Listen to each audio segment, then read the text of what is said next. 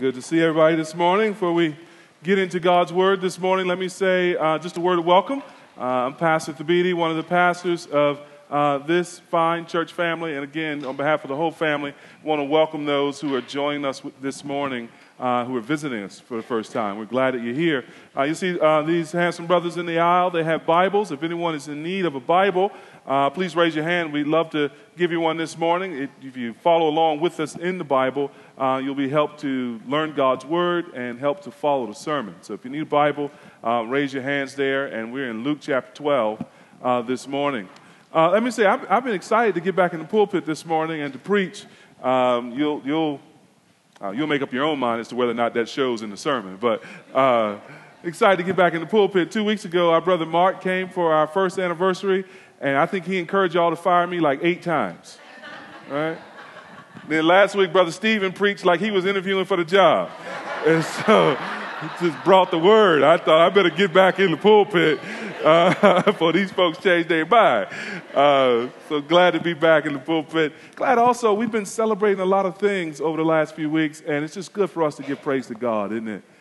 So what a wonderful time yesterday afternoon with Daniel and Erin Fagbui and their family celebrating 5 years of marriage. We praise God for His grace in you all's life, and praise God for the family who worshiping with us this morning. You can clap. Yeah, amen. You got to wait for the preacher to stop talking to clap. Go on and clap. And we praise God for the way the word has been going out over this last week or so. Our brother George Carrera has been up in Pennsylvania. Is that right? At a men's retreat, and he was preaching twice at that retreat. Michelle, any quick word as to how that's gone?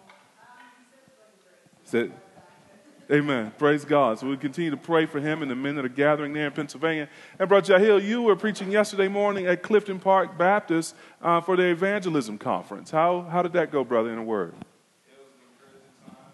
It seemed like the saints were thankful to be part of the Pentecostal River Church. It seems like the zealous to do evangelism is silver string. Amen. Praise God. Praise God indeed. And folks are going out with the word over the next couple of weeks. So Jeff and Rick are going to be at Temple Tabernacle Baptist Church. When is this? May 28th is a Saturday. Saturday, May 28th, doing a similar thing, speaking on evangelism and encouraging the saints there in evangelism. And Christy, next weekend you're headed to Canada, to Toronto, leading a women's retreat there in Toronto. So pray as the word goes out, as it's multiplied. Pray the Lord would produce great fruit. And then tomorrow, April 25th, anybody know what that is? That's Christy's birthday. Yeah. So happy birthday, love. Amen. So yeah, lots of things to celebrate, lots of things to rejoice in. In fact, we had the privilege last Friday of partnering with Anacostia High School. You can see the college things on the walls here and the seniors up here. They had their seniors college signing day and had an assembly at the end of school on Friday where we're announcing where students were going and studying, what their plans were after school. It was an encouraging time. And we had the privilege of trying to encourage the students by providing a barbecue for them afterwards. It went really well. It was a really encouraging time, and there was a lot of food left over. So they gave us special permission to go down to the cafeteria after the service, where there are some volunteers sort of working now, to have a potluck. I miss potluck. And so join us after the service downstairs for a potluck and to just sort of continue to fellowship and break bread together. Is that all right? All right. I gave you plenty of time to find Luke chapter 12. Everybody there? We're going to be in Luke chapter 12, verse 13, down to chapter 13, verse 9. Let me introduce the sermon this way. I am one of those people who was rocked on Thursday when I heard that Prince died suddenly. Prince was my dude growing up, man. For real. He could rock high-heel boots and a blouse with lace and a perm and be the manliest dude in the Coliseum. I mean, in those high-heel boots, man, he could jump and do splits and play the guitar, man. Dude was bad, all right? He was a musical genius, flat out. And I know some of y'all like Michael Jackson, but he was number 2.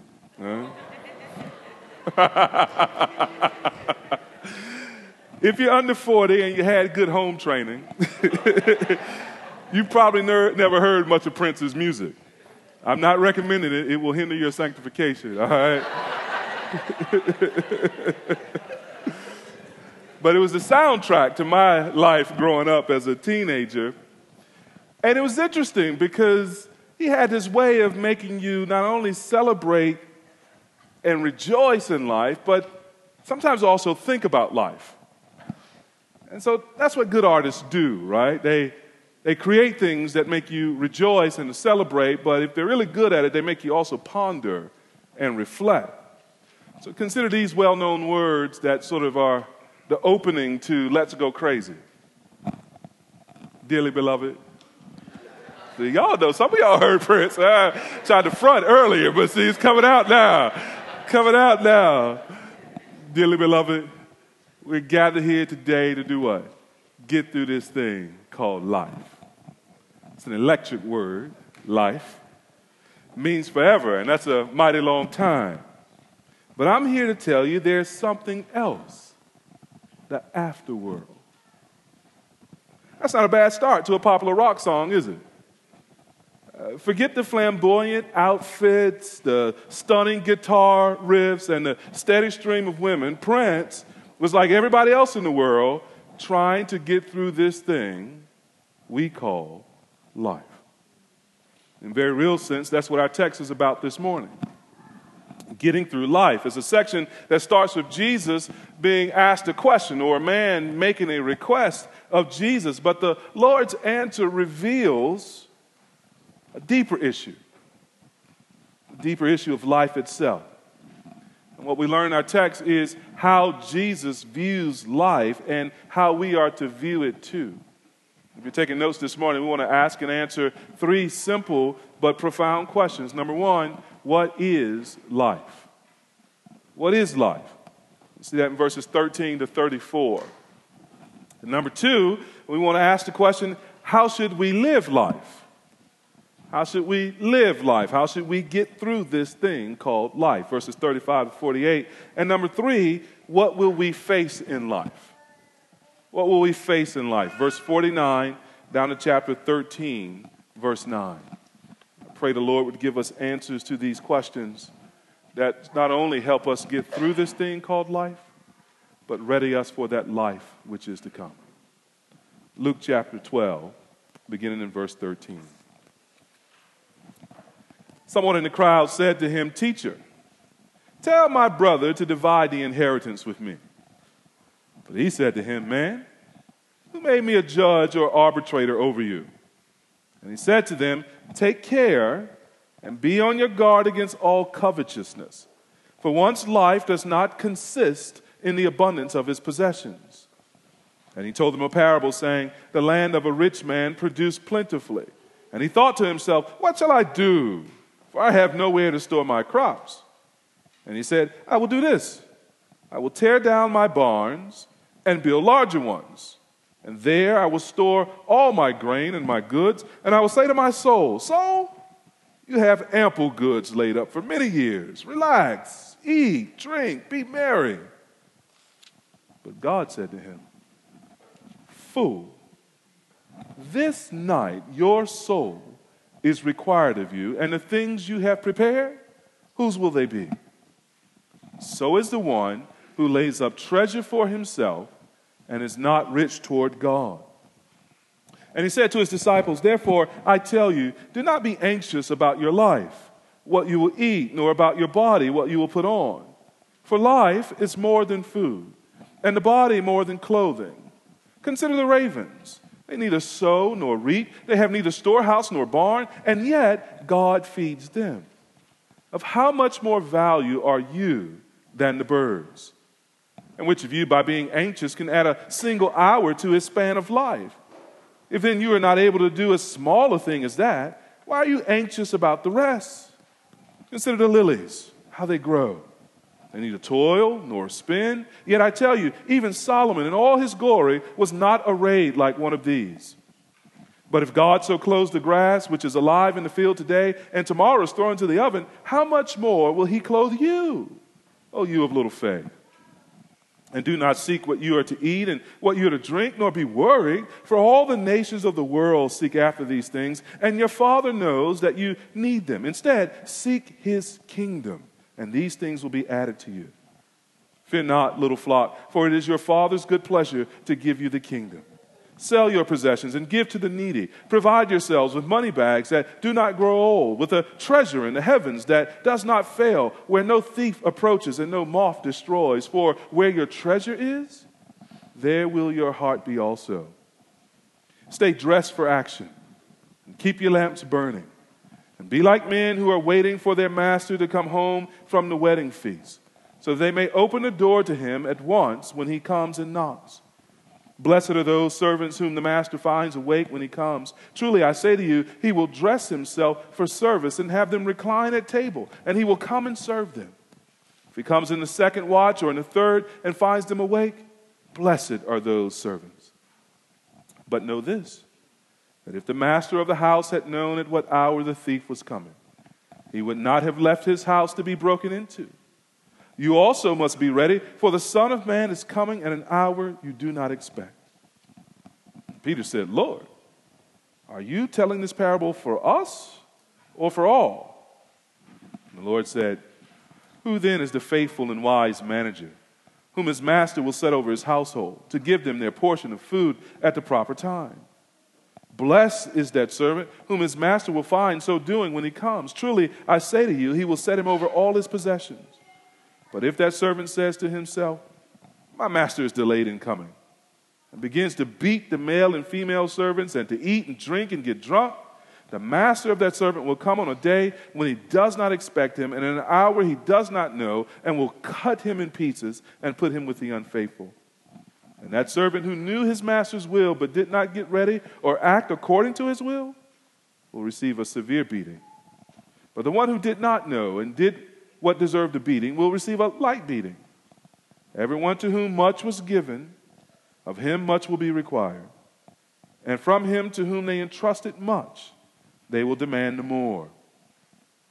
I came to cast fire on the earth, and would that it were already kindled. I have a baptism to be baptized with, and how great is my distress until it is accomplished. Do you think that I have come to give peace on earth? No, I tell you, but rather division. For from now on in one house there will be 5 divided, 3 against 2 and 2 against 3. They will be divided, father against son and son against father, mother against daughter and daughter against mother, mother-in-law against her daughter-in-law and daughter-in-law against mother-in-law. He also said to the crowds, when you see a cloud rising in the west, you say at once, a shower is coming. And so it happens. And when you see the south wind blowing, you say, there will be scorching heat. And it happens. You hypocrites, you know how to interpret the appearance of earth and sky, but why do you not know how to interpret the present time? And why do you not judge for yourselves what is right? As you go with your accuser before the magistrate, make an effort to settle with him on the way, lest he drag you to the judge and the officer put you in prison. I tell you, you will never get out until you have paid the very last penny. There was some present at that very time who told him about the Galileans whose blood Pilate had mingled with their sacrifices. And he answered them, do you think that these Galileans were worse sinners than all the other Galileans because they suffered in this way? No, I tell you. But unless you repent, you will all likewise perish. Or those 18 on whom the tower in Siloam fell and killed them, do you think that they were worse offenders than all the others who lived in Jerusalem? No, I tell you, but unless you repent, you will all likewise perish. And he told this parable. A man had a fig tree planted in his vineyard, and he came seeking fruit on it and found none. And he said to the vine dresser, look, for 3 years now, I have come seeking fruit on this fig tree, and I find none. Cut it down. Why should it use up the ground? And he answered him, sir, let it alone this year also, until I dig around it and put on manure. Then if it should bear fruit next year, well and good. But if not, you can cut it down. Let's pray together. Father, we thank you for your divinely inspired word. Every jot and tittle of it will stand. Every word of it is true. We receive it for what it really is, the Word of God. And we pray, Father, that you would bless it to our souls, cause us to grow by it, challenge us, open our eyes, confirm us in the faith, and affirm right thinking. Motivate us, O Lord, to live in such a way as to please you, to honor your name, and to bless others. Be with us, O Lord, we pray, as we think about life, and help us to lay hold to that life which truly is life. And we pray this, Father, in Jesus' name. Amen. You might have noticed that as we began our reading of this section, that one of the recurring words running through the first half of our text is that word life. And by the time you come to the end of the text, one of the main thoughts that's pressing in on us is the second coming of the Lord Jesus Christ and what it will mean when he comes, whether or not we are ready when he comes and ready for that life that he brings. And so in one sense, that's the scarlet thread running through this chapter, this idea of life. And the first question we want to ask and try to answer is, well, what exactly is life?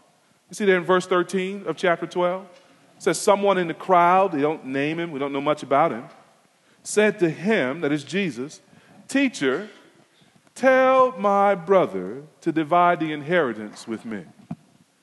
Now, you guys know that tone. If you've got siblings, you've spoken that tone, right? You've gone to mom and daddy, "Tell my sister." "Mama, my brother won't." "Tell my brother," right? Here's a guy demanding, insisting that the Lord Jesus would do what he requests, to command his brother to split the inheritance. Now, it's interesting. That's an interesting thing just to yell out in the crowd, isn't it? You just someone in the crowd.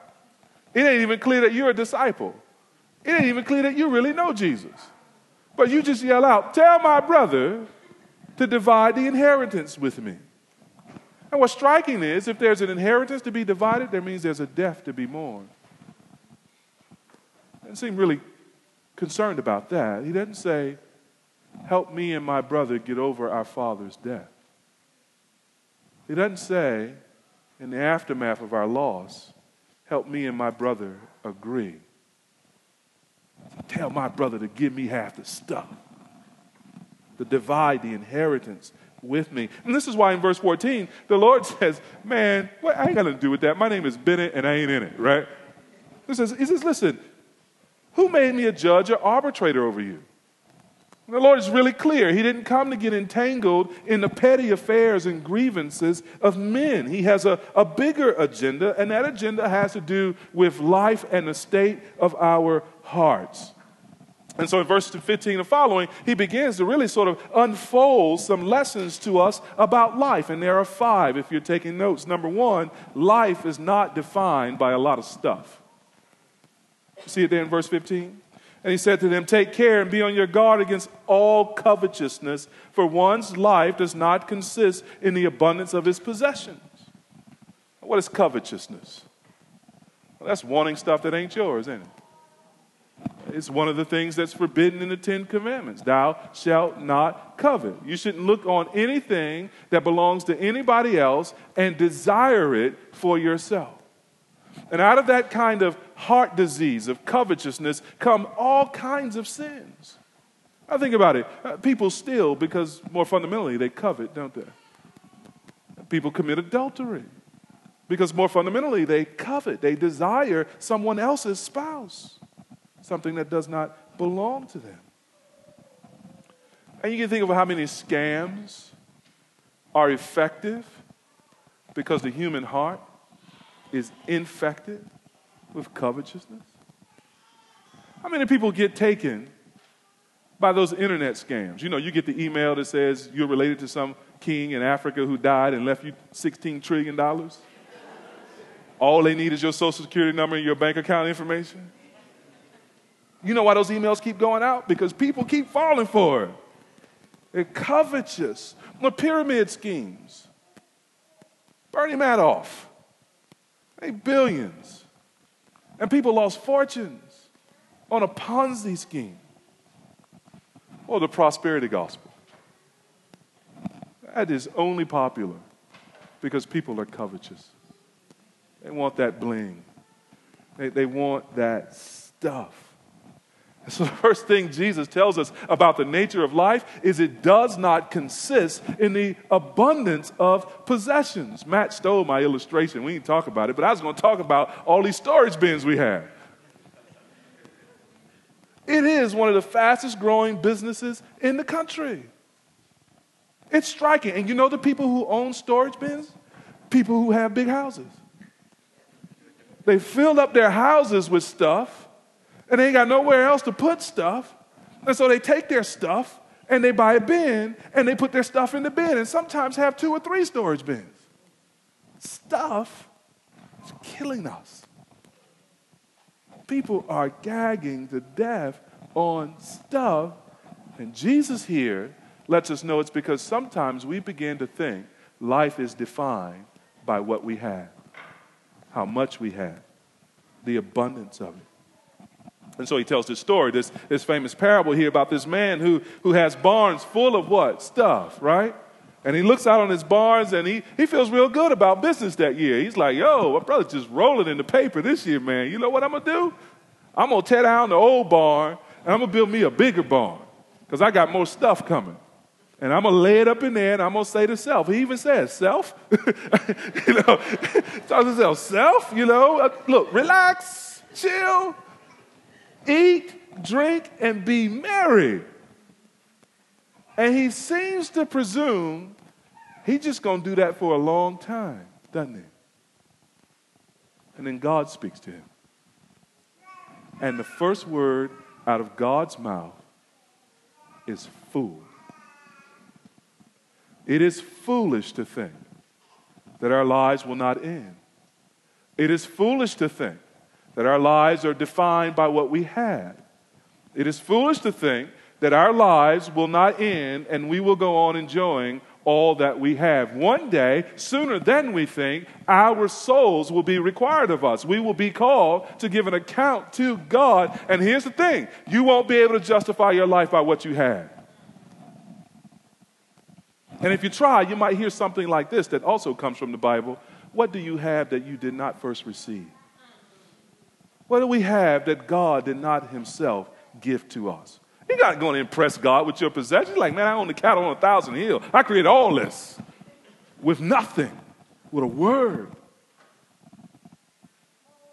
And so it's a real mistake fundamentally to think that life is made up with our possessions. And so you get the line in verse 21. Those of us who think that we're going to store up things for ourselves and that's going to be the measure of life, well, we're like this man and we're laying up treasure for ourselves, but we're not rich toward God. We'll come back to that phrase later, rich toward God. But just notice right now, there's a way to be rich toward yourself and stingy toward God, and God calls that foolish. Life is not defined by how much we own. Number 2, life is more than food and clothing. Look there with me in verses 22 and 23 of chapter 12. The Lord goes on to speak to us. He says, and he said to his disciples, therefore I tell you, do not be anxious about your life, what you will eat, about your body, what you will put on. For life is more than food, and the body more than clothing. You see the connection between verses 22 and 23? Verse 22 says, do not be anxious about your life, what you eat and what you wear, right? Verse 23 tells us why. For this reason, or because life is more than food and more than clothing. And God says, don't worry about those needs that you have. Why? Because in fact, life is more than those things. It's not defined by how much you have, but it is valued more, actually, than what you have. And he gives this illustration in verse 24. Look there. Consider the ravens. They neither sow nor reap. They have neither storehouses nor barn, and yet God feeds them. Of how much more value are you than the birds? You know, I almost thought verse 24 was describing the Baltimore Ravens. Can't win a game, can't win a championship, but they're eating, right? But he's talking about little birds. Consider them. God feeds the birds, things that we regard as insignificant in and of themselves. And they don't work, right? They don't have barns. They don't have storehouses. If God feeds the birds, how much more us? How much more will he provide for us who he values more highly than ravens? The reason we shouldn't worry about our needs and the reason our life is worth more than our needs is you and I are worth more to God.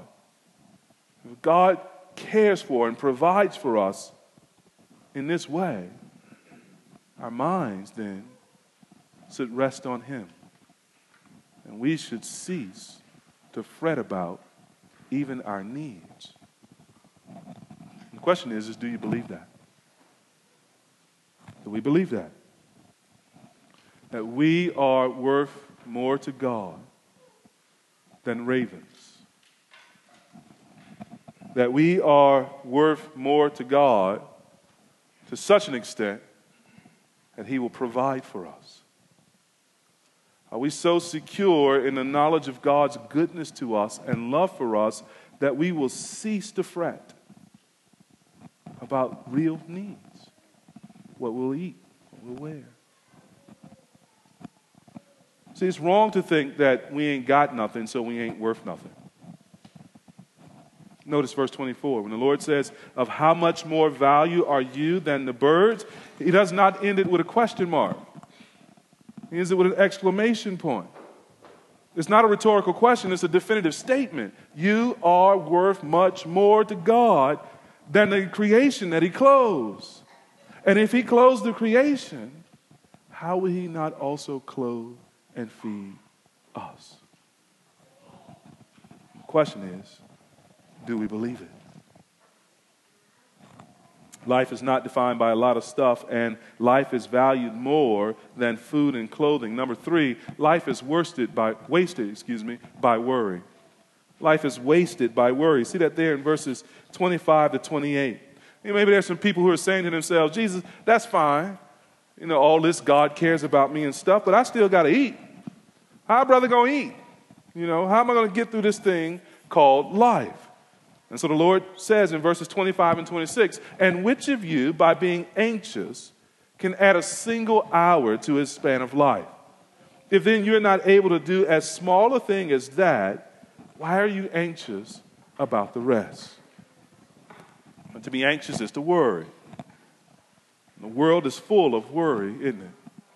Just full of it.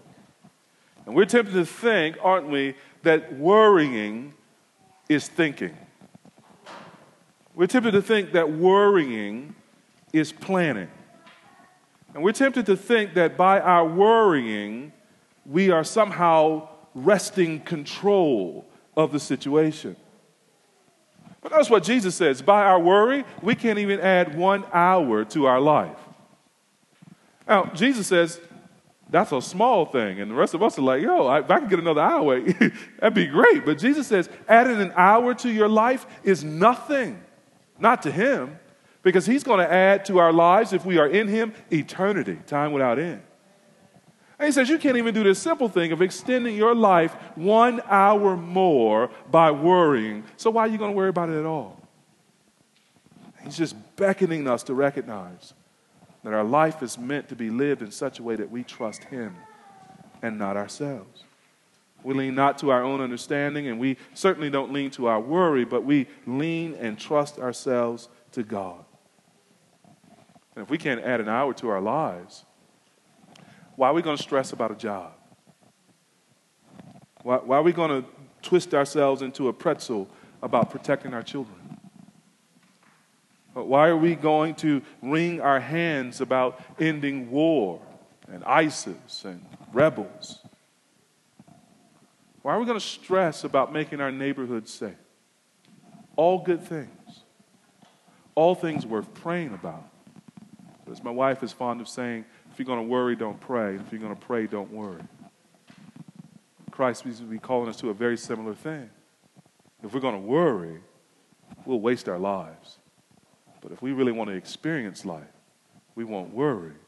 We'll trust in him, the one who holds life in his hands. Look again at verses 27 and 28. He gives us another illustration. Consider the lilies, how they grow. They neither toil nor spin. Yet I tell you, even Solomon in all of his glory was not arrayed like one of these lilies. God dresses grass better than he dresses kings.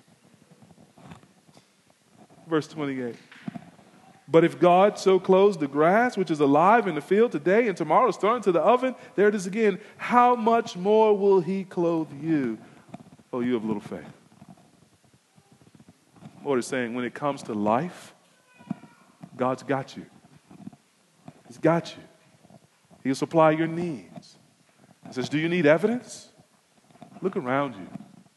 Look at the beauty of flowers and fading grass and sparrows flitting around.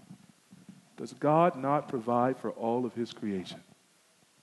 He will most certainly provide for those who bear his image and his likeness. It's for us of little faith, to believe it. Notice the fourth thing about life.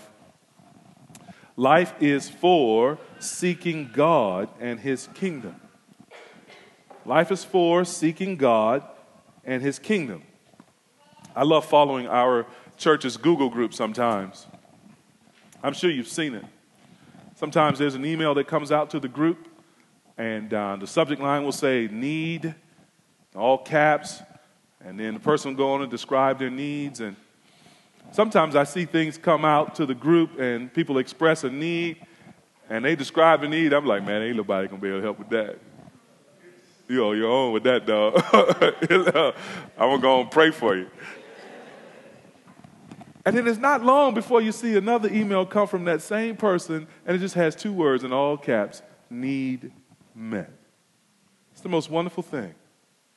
People seek help, and needs get met. And that's perhaps a small picture of verses 29 to 31. When people seek God's kingdom, God meets their needs in life. In fact, life is meant to be lived seeking God and his kingdom, and the natural consequence of doing that is God taking care of those who are seeking him.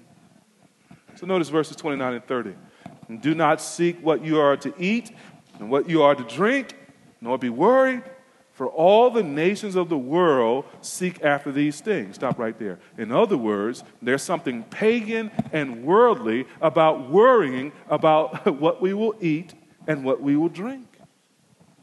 All the unbelieving, sinful nations, they give their attention to that. They stress about that. They worry about that. But that belongs to those who don't know God.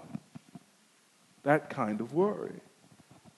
Instead, look at the text. We are to remember our Father knows that you need them. We are to seek his kingdom, and these things will be added to you. That's just a beautiful text. Our Father knows what we need. My dad left when I was 13 and moved across town. I'd see him occasionally. And when I would see him, we would have these kind of usually superficial conversations. He would ask me how I've been, how's school, and I would say something like, I haven't seen you in a while, and he would say something else, and I'd get around to saying, you got $5?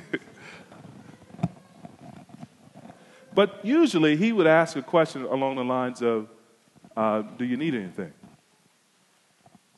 And he didn't know. And he didn't know in large measure because he wasn't there. And I want to honor him in asking the question he wanted on some level to supply. But there was always this poverty in my heart when it came to my father. If he really knew me, really knew what I needed. And somehow my telling him what I needed didn't seem to answer that poverty. It's almost as if the fact that I had to tell him because he wasn't there reinforced the poverty. It's not like that with God. Long before we ask, long before we pray, long before we know what our needs are, our Father in heaven sees and knows He never leaves us. He never forsakes us. He's never caught off guard by our needs, and there is no need that we have that he can't supply. And he gives us this promise. If we would seek first his kingdom and his righteousness, then he would supply all of our needs.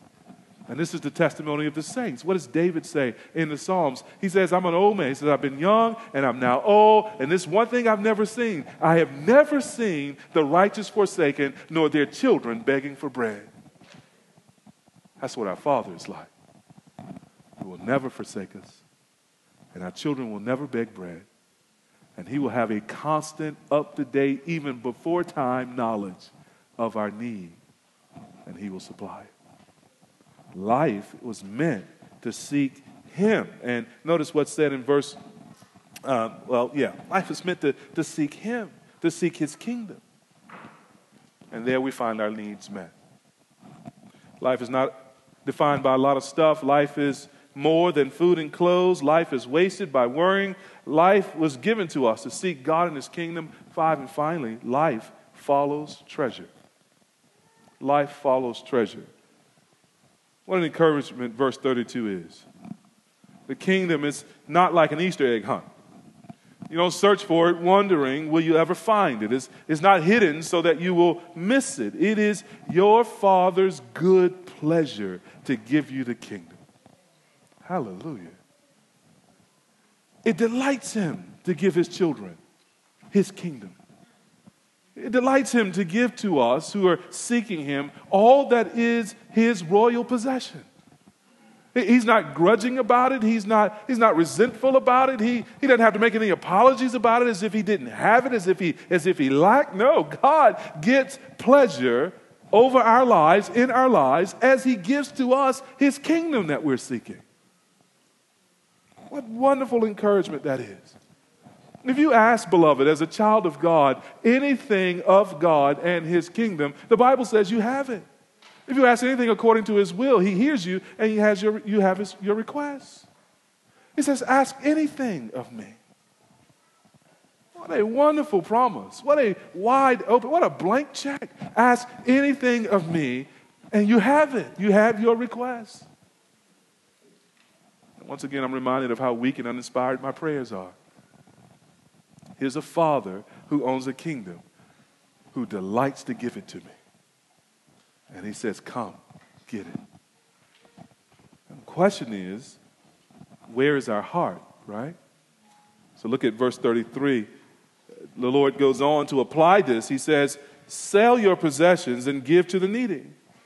Provide yourselves with money bags that do not grow old, with a treasure in the heavens that does not fail, where no thief approaches and no moth destroys. You see, we can use this life's possessions to bless the needy because we know the Father gives us a kingdom and a treasure that cannot be taken away, stolen, or rusted. Show me a person who cannot give to others, and I'll show you a person who does not believe the Father gives to him. Show me a person who cannot part with their things, and I'll show you a person who does not believe the treasures of heaven are better. It's really that simple. Our life follows our treasure.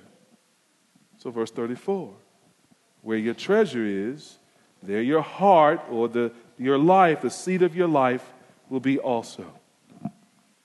See, the key to life is to have treasures in heaven, verse 23. To be rich toward God, verse 21. The key to life is not to live for ourselves and what we gain on this rusty ball. The key to life is to live for God and what we gain in his kingdom. That's why we were given life, to know him, to enjoy him, to seek him, and to know his goodness, his love, his grace, and his favor. I think Prince had it right. We are gathered here today to get through this thing called life. Electric word, life. It means forever, and that's a mighty long time. But I'm here to tell you there's something else. The afterworld. In Christian speak, the kingdom of God. That's the something else for which life was created.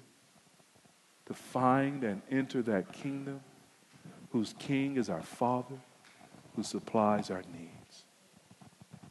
The question is, how do you do that? Prince doesn't tell you in songs. God tells you in his word. You enter this kingdom by confessing your sins, turning away from them, and putting your faith in Jesus Christ as your Lord and Savior. God's giving to us begins with his giving his Son. He sent his Son into the world so that we would not be condemned, we would not be judged eternally to hell because of our sin. He sent his Son into the world to take our place, to wear our human likeness, to obey God perfectly for us so that we would have a perfect righteousness before God, and to die on the cross that really was made for us, a cross that we should have been hung on, where we should have paid the penalty of our own sins. But instead, Christ takes our place, and he bears the penalty. He suffers God's judgment. He is crushed for our sin, and he's buried for 3 days. But then God raises him from the dead, proving that he is the Lord of death and life. He is the giver of life. And so he raises his Son from the dead so that everyone who has faith in Jesus likewise will be raised from death to life in Christ and will live forever in Christ in this kingdom that Christ has purchased and is bringing. Life means forever, and that's a mighty long time. And it's lived either with God as your Father in his love, or it's lived against God, suffering his judgment in hell. God sets before us today life and death, blessing and cursing. Choose life. Choose life. The life that Christ gives to all who trust in him. If you want to know more about what that means and how to enter this life, if that's just the beginning for you, we would like nothing more than to help you think through this and come to have the life that many of us have come to have through faith in Jesus Christ. So join us for the potluck, and let's talk about it over lunch. Or see us at the door, or talk with the Christian friend who brought you. We would like nothing more than to patiently, lovingly, without judgment, but with great hope, tell you how you may have this life. Choose life. Which brings us then to our second question: how should we live this life? We've seen some facts about life, but let's assume that we are citizens now in the kingdom of God, and we're still thinking about how do we get through this life. We're not yet in heaven, so how are we to live? And in some ways, that's what is taken up in verses 35 down to 48. And in this section, we're going to see two lessons, really, about how we are to live this life until the coming of Christ. And the first lesson we might see there in verses 35 to 40, and we might put it this way. Number one, stay woke. Nowadays, stay woke has become a slogan and a hashtag. The phrase refers to what we used to call, some of us older heads, consciousness, really. It means to be aware of the cultural and ethnic and political and social realities of our time. But in verses 35 to 40, our Lord teaches us to stay woke in a different, more important sense. You see, here in these verses, staying woke refers to being ready for the Master's return. We are to stay dressed for action and keep our lamps burning. You see that there in verse 35? Those who are awake when the Lord returns are called blessed or happy. We're the happy ones who are awake and ready when the Savior returns. Notice the amazing thing in verse 37. Look there. The master will dress himself for service and have them, the woke servants, recline at table, and he, the master, will come and serve them, the servants. Isn't that amazing? In the story, the master serves the servant. Verse 40 tells us that this parable is really about the Son of Man. It's really about Jesus coming back at an unexpected time. The Lord Jesus is coming again. He's coming back to get his servants and to take them into his final and full kingdom. He's coming back to judge those who do not trust him and do not follow him. And no man knows the day or the hour when this will take place. But when he comes, the Lord of Lords will in some indescribable sense then serve the servants who have stayed awoke for his return, who have waited for him. So to stay woke in the Christian sense means to actively watch and wait for the return of the Lord, to wait for his second coming. Titus 2, verse 13 tells us that this is our blessed hope, the glorious appearing of our great God and Savior, Jesus Christ. It's our blessed hope. It's our happy hope. Now, for all of those who are experiencing some unhappiness right now, what are you hoping will make you happy? When you think about this life and happiness, where are you resting your happiness? I mean, Jesus has just told us in so many words that life does not consist in the abundance of possessions. He's told us that actually our life is worth more than our possessions. And he's told us that worrying won't add any life to us. That our life is really meant to be used to seek God and his kingdom. There's where happiness is. And he says here in this text that our happy hope, our blessed hope, our joy comes from waiting for the return of our Savior. It's striking how often the New Testament tells us that our joy and our hope is connected to the promise of this coming. That if we live for a happiness that's only parallel on this earth, we will find ourselves ultimately unhappy. I love the way C.S. Lewis puts it. He says, if we find that there's nothing, I'm paraphrasing, that makes us happy in this life, the most probable explanation is we were made for another world. That's what the second coming of Jesus is about. The coming of another world where there is only happiness. And that's our blessed hope. That's our happy confidence that when he comes, we'll see him and we'll be like him, and joy and satisfaction will flood our soul. So Jesus says the ones who are happy are the ones who are waiting for Christ, who are looking for his return, who are watching, who dress themselves and ready themselves, who are on their posts like good servants awaiting the arrival of their master. And the surprising thing is, when the master comes, he'll serve the servant. Now, you want to use the powers of your imagination this afternoon to think about what it will be for the Lord Jesus to come and serve you. What joy and satisfaction will come from that. How are we to live this life? We need to stay woke.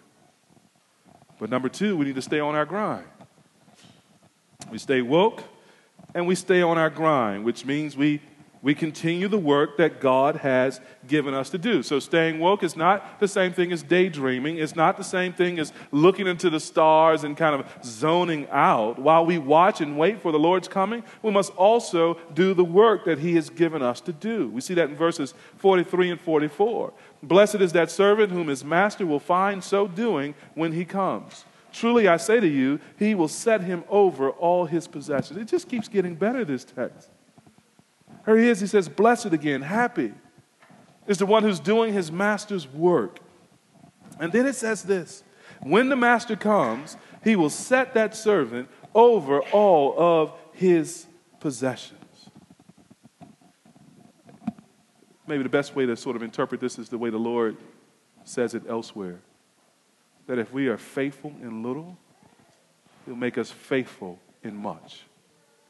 That if we attend to what he calls us to do in this life, on this earth, he will give us much to steward and enjoy for his glory in that world to come.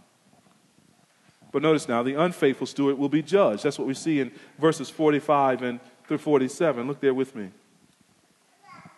The Lord says, but if that servant says to himself, my master is delayed in coming, and begins to beat the male and female servants and to eat and drink and get drunk, the master of that servant will come on a day when he does not expect him, and an hour he does not know, and will cut him in pieces and put him with the unfaithful And that servant who knew his master's will but did not get ready or act according to his will receive a severe beating.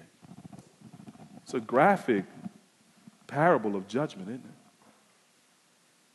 it? And the horrors of judgment.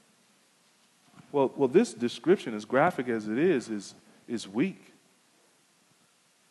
Be found not ready when Christ comes, and not stewarding the work that he's assigned us.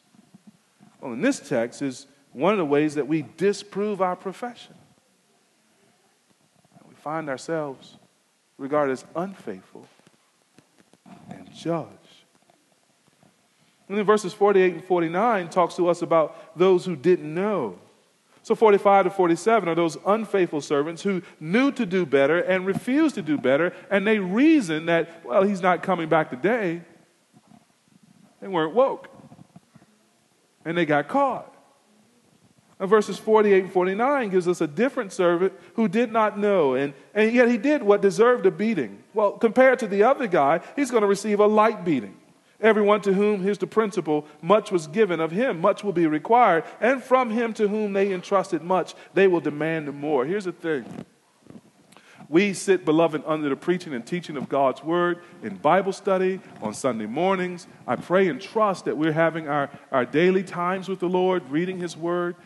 We maybe listen to preaching on the radio or watch someone on television, open the word. We attend Christian conferences, and we just live in this world where the word is streaming to us all the time. This text says we're increasing our accountability before God. To whom much is given, much is required. And to whom much has been entrusted, much will be expected. I mean, that means we should be listening to God's word with a certain kind of soberness and a certain kind of eagerness to act upon what we learn, to apply it, to digest it, to spread it. And we don't want to be like that man in James who looks into the mirror of God's word and then turns around. As soon as he turns away from the mirror, forget what he saw. We don't want to be those stony ground hearers. We don't want to be those hearers for whom the ravens snatch away the word, the seed. We want the seed to take root in our hearts. We want to embrace it. We want it to sprout. We want it to grow up and to bear much fruit. And what that means is we need to stay awake looking for Christ's coming and apply what he has taught us in his word and handle the stewardship that he's given us. And so one pressing question for us is, what has Christ called me to do as his servant? There are some general things that we are called to gather with his people, to spread the gospel, to make disciples. Those things fall upon us all, but there are among us, all of us, specific things that he's called us to do as college students or as employers and supervisors, as preachers, as mothers and fathers. We've given a stewardship. What are we doing with that stewardship? Are we faithful in our discharge of it? Are we exercising according to God's word? Have we recognized the accountability we have before God because of the privilege he gives us to hear his word? Now, the flesh will say at this point, I better stop coming to church then. Better find a way to dodge God's word. But the Spirit will say, yes, give me more. Command what you will, Lord, and grant what you command. Make me ready. Dress me. Keep me awake for your coming. How do we live this life? We live this life trying to stay woke and staying on our grind. This brings us to our final question. What will we face in this life? I trust we see that life is a very precious thing and it requires us being attentive to it. But life is not something we get to live without opposition, without challenge. If you've been alive longer than a couple of years and you've become aware of the world, you know that there are challenges in your life. And you know that they come with certain speed and sometimes with certain force. And in the rest of this text, our Lord goes through a number of challenges that we will face in this life. And here's the thing. He tells us about these things so that we would not be overwhelmed by them, that we would not be distracted by them, that we would not be tempted to unbelief because of them. And so let's walk through these real quickly. Number one, the first one is distress. We're going to see distress in this life. That's what we see in verses 49 to 53. Look what Jesus says of himself. I came to cast fire on the earth, and with wood that it were already kindled. I have a baptism to be baptized with, and how great is what? My distress until it is accomplished. He's headed toward the cross in Jerusalem, and his distress is increasing. His suffering and anguish has already started. He has come to experience this baptism of God's judgment for the salvation of sinners. And there's no way up for us to follow Jesus without following him in some measure into our own distress. And so look what happens in verse 51. Do you think that I've come to give peace on earth? No, I tell you, but rather division.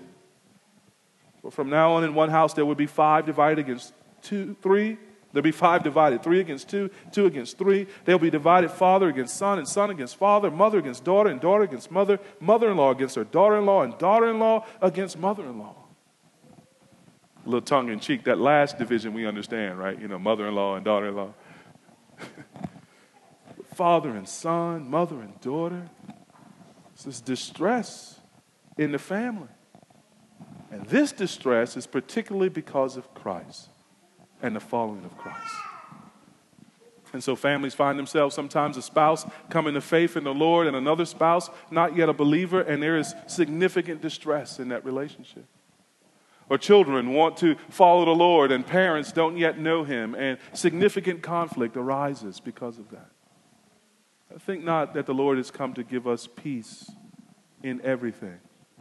Sometimes his purposes include distress, and he will use that distress to purify and strengthen our faith. And not only distress, but notice also hypocrisy, verses 54 to 56. He also said to the crowds, when you see a cloud rising in the west, you say at once, a shower is coming, and so it happens. And when you see the south wind blowing, you say, there'll be scorching heat, and it happens. You hypocrites! You know how to interpret the appearance of earth and sky, but why do you not know how to interpret the present time? When we lived in the Cayman Islands, man, we learned a whole lot about weather and weather pattern because of this little thing called hurricanes. We learned to read barometric pressure. We learned to sort of look at the sea. And it's true what novelists have told us, that the sea has moods. And sometimes the moods, man, the mood of the sea can be told by the color of it. When it gets darker, it's angrier looking and sometimes choppier. When it's calm, it's very placid and very clear. You can sort of just see this flat surface as far as the eye can see. And so we learn to sort of tell the times looking at the sea and looking at the sky and reading the weather. And Jesus says there were people like that there in his day who could do that with great skill, could tell you when there was going to be a sandstorm coming, could tell you when there was going to be a rainstorm to come, but they couldn't tell you that their God was visiting them. They didn't know the times as it related to their own souls. They didn't know the times as it related to the visitation of God. And so they were wise about all kinds of things, but ignorant about the Lord who was standing right in front of them. And isn't that true today? We've got people who commit themselves to all kinds of things and are discerning about all kinds of things, who can tell you everything you need to know about political issues. They can tell you everything you need to know about psychology. They can tell you everything you need to know about business and economics, but they can't tell you the state of their souls. And they can't tell you how near Christ is, even as near as their mouth. If they would confess it and believe in their hearts, they would be saved.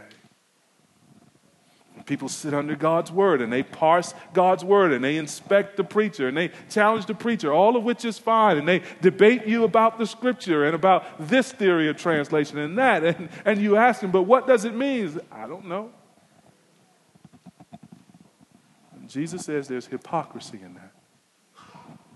There's pretending to religiosity, but not really having faith. There can be this sort of semblance of righteousness and godliness, but denying the power of it. And that's a challenge, to be true and not hypocrites, to be genuine and not fakers, to be imperfect, yes, but to really be trusting and following the Lord in his grace. And we're to inspect our hearts for any measure of hypocrisy. Ask the Lord to help us to see where we praise him with our lips, but our hearts are far from him. help us to praise him first with our hearts, then with our lips, and with all of ourselves. Now, there's a third challenge we're going to face is not only distress and hypocrisy, but we're also going to face strife inside the church. See it there in verses 57 to 59? That's what's going on with all of those lawsuits. They're on the way to the judge and on the way to take their issues to the court. Maybe he has in mind the man who asked the question back in the beginning and said, "Teacher, tell my brother to divide the inheritance with me." I don't know. But isn't it the case that some people have turned away from the local church and away from Christ because they've experienced some strife in the church? They've been hurt by the church. Christians have been unkind to them. Those things really do happen. And they really do hurt. My point, and I think the Lord's point in telling us this, is that we not be surprised. That we not stumble when it happens. That we not leave the fellowship of his people, but that we double down and recommit to reconciling with his people, to walking with his people. At some point future, if not already, ARC is going to face strife.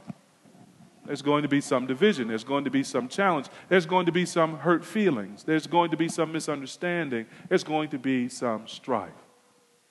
It'll be a challenge to us as we live this life and as we look to the Lord's coming. And the question is, how will we respond to it?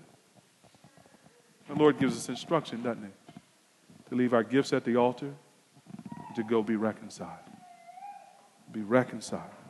To pursue each other in love and to carry on together. May he give us grace to do that. For there's another challenge that comes to us in chapter 13, verses 1 to 5, the challenge of disaster. We might call it natural disaster.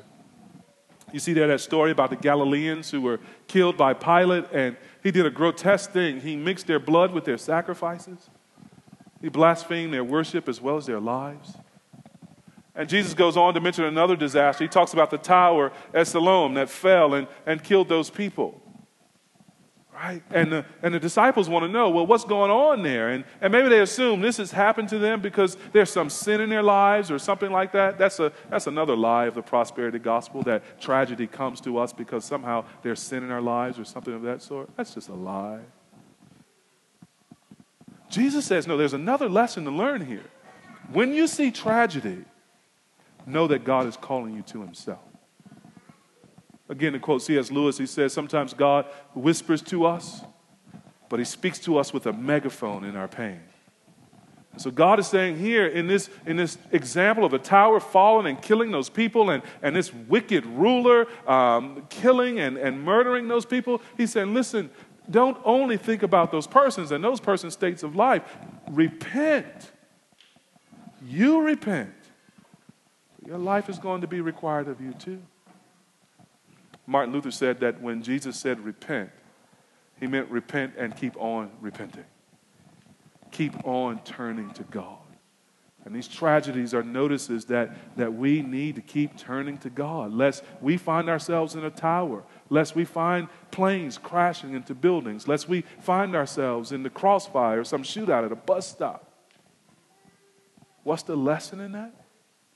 The world is broken, it's fallen, it's full of pain, it's full of tragedy, and God is calling us to come to him, to come to him. It's often said that suffering will make you either bitter or better. When Jesus says repent, he's saying let your suffering make you better. Come to God. One last thing. We will sometimes face in this life seasons of fruitlessness. See it there in verses 6 to 9 of chapter 13. That parable that our Lord tells perhaps has Israel in mind, but he doesn't mention Israel specifically, and so it has general application to those who profess to follow him. It says, as that day of judgment comes, and it will surely come like a guy who comes 3 years to a fruit tree that bears no fruit.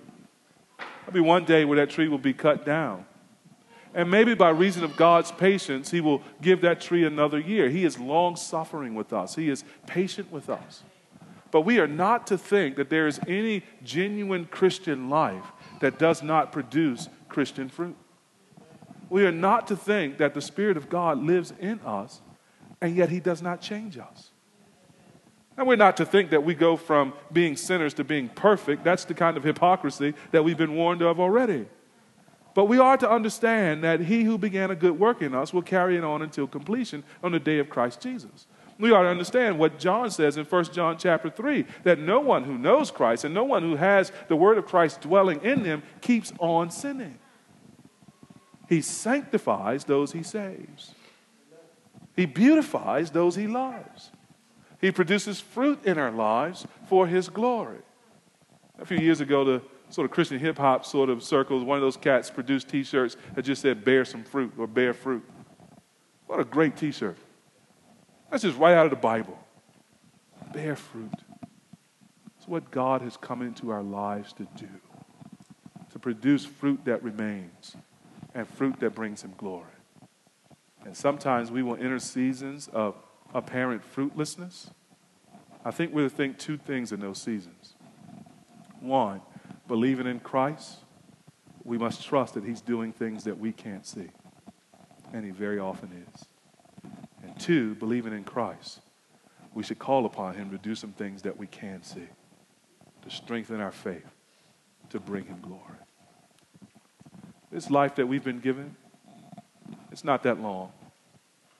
It's really a commercial for that life which is to come. The life that we've been given is a stewardship. It's something we're entrusted to. And we're not to use it in such a way that we build up treasure for ourselves in this world. We're to live it in such a way that we send our treasure ahead into the world to come. We're to be rich toward God and giving ourselves and all that we have to his service. That's what life is for. It's how we get through this thing called life. And it's how we lay hold to that life, which really is life. Let's pray together.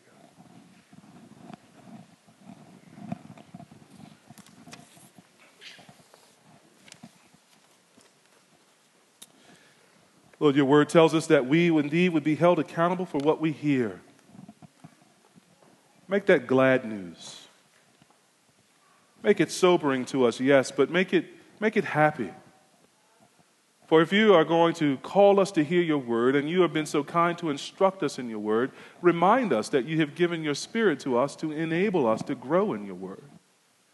And help us to live spirit-filled lives that bear fruit, that turn to you in disaster, that reconciles with our brothers and sisters when there is strife. Grant that we would face, O Lord, persecution and trial and all manner of things in this life with the confident hope that there is a life to come, and there is our happiness, placed well beyond the enemies of this world, where they cannot reach, where moth cannot eat it, where rust does not destroy it. Grant, O Lord, that we should escape the clutches of worldliness, that we should escape worry and fear and doubt, and that we would have yet more faith in you, the Father who knows us, who loves us, who delights to give us his kingdom. Help us to believe that and trust that, we pray. In Jesus' name, amen.